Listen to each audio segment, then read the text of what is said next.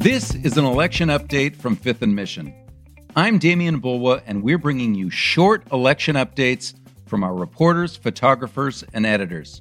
For full coverage of the election, go to sfchronicle.com or download the San Francisco Chronicle app to get breaking news notifications. I'm King Kaufman, the producer at Fifth and Mission. The counting is still going on this Friday morning. Overnight, Joe Biden pulled into the lead in Pennsylvania and Georgia among ballots being counted. They're also still being counted in Arizona, Nevada, and North Carolina. If Biden wins Pennsylvania, that will be the end of it. He will have over 270 electoral votes, but he hasn't won it yet. I talked to politics reporter John Wildermuth at about 9:15 a.m. Pacific time to get the latest on where we're at. Well, we're moving along. Again, there is nothing fast about any of this counting. I mean, in California, for example, last night there were 4.5 million votes left to count. So you can imagine if all this concern was around California. But right now, everything looks to be trending in Joe Biden's direction. Early this morning at about 1 o'clock our time or a little after midnight, Georgia shifted. And now he's up by almost a couple of thousand votes over Trump in Georgia. There's very few votes left to count in that state. Later, probably around 5 a.m. our time, Pennsylvania shifted. Pennsylvania, he's now got about a 20,000 vote lead right around there, heading toward it, over Trump again. Bottom line is, if Biden wins Pennsylvania, it's over. That's more than the 270 he needs. And we're watching the coverage this morning, and the votes are coming in from Philadelphia. They're like 90% for Biden. There's still a ton of them left. He's in the lead now. It seems pretty obvious that it's going to continue that way. We're not all of a sudden going to get a bunch of Trump votes from Philadelphia. Why are they not just calling it? What's the holdup of calling the state? Well, remember, the people who call it are networks and newspapers and such like that. And as more than one Secretary of State has said over the past couple of days, that means absolutely nothing. I think at this point, especially considering how Trump has gone ballistic about the numbers, everybody's going to be very, very wary about calling something early. I mean, certainly in something like Georgia, we're talking a couple of thousand votes. That can't be called.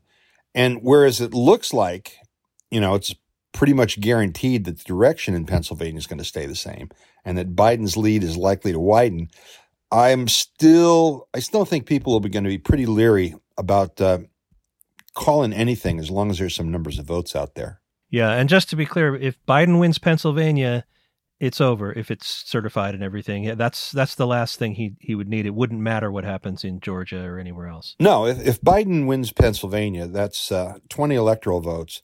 And it gives them, I think, 273 or something like that. Pretty close. It's over the 270 needed. If he wins Georgia, on the other hand, that gives him 269, which is one less than he needs. So he would need another state.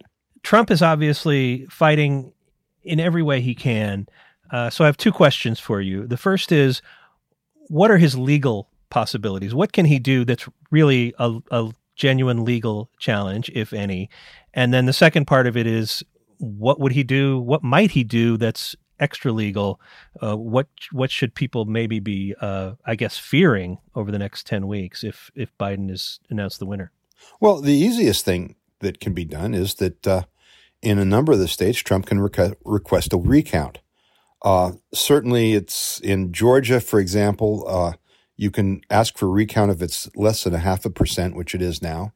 You can ask. I believe it's an automatic recount in Wisconsin.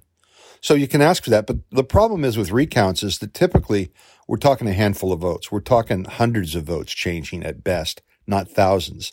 So like in, Wisconsin or something where he's up a few thousand, it's not going to make any difference. He can also file legal suits saying that stuff wasn't done right. They didn't follow the rules. He's likely to file one in Pennsylvania saying that the Secretary of State ignored the rules and allowed people to cure ballots, to fix their ballots when they weren't supposed to. Problem with that is they've already voted. And the courts, if the courts make a ruling, they're going to likely be kind of wary about telling people their votes don't count when these guys went and voted under the rules that had been set. Extra legal, who knows? They could. You've seen some of the radio commentators, Mark Levine, for example, saying that the Republican-led slatures can come up and appoint their own group of people to the Electoral College to make the Electoral College vote. Yeah, they could, but it's hard seeing that would happen. So there's lots of things that could happen. Whether it's going to happen, much, much less likely. I think a lot of people on the progressive side have fears about lawsuits because the Trump administration and Mitch McConnell have been packing the courts with both the Supreme Court and the lower courts with partisan Republicans. That's the charge anyway. And there's a fear that, like, it doesn't really matter what the law says. These judges are going to vote Trump's way. Are those fears founded in anything? Well, it's easy to file a lawsuit, but you actually have to have something there before the courts are going to go. A lot of Trump stuff has been really, really thin.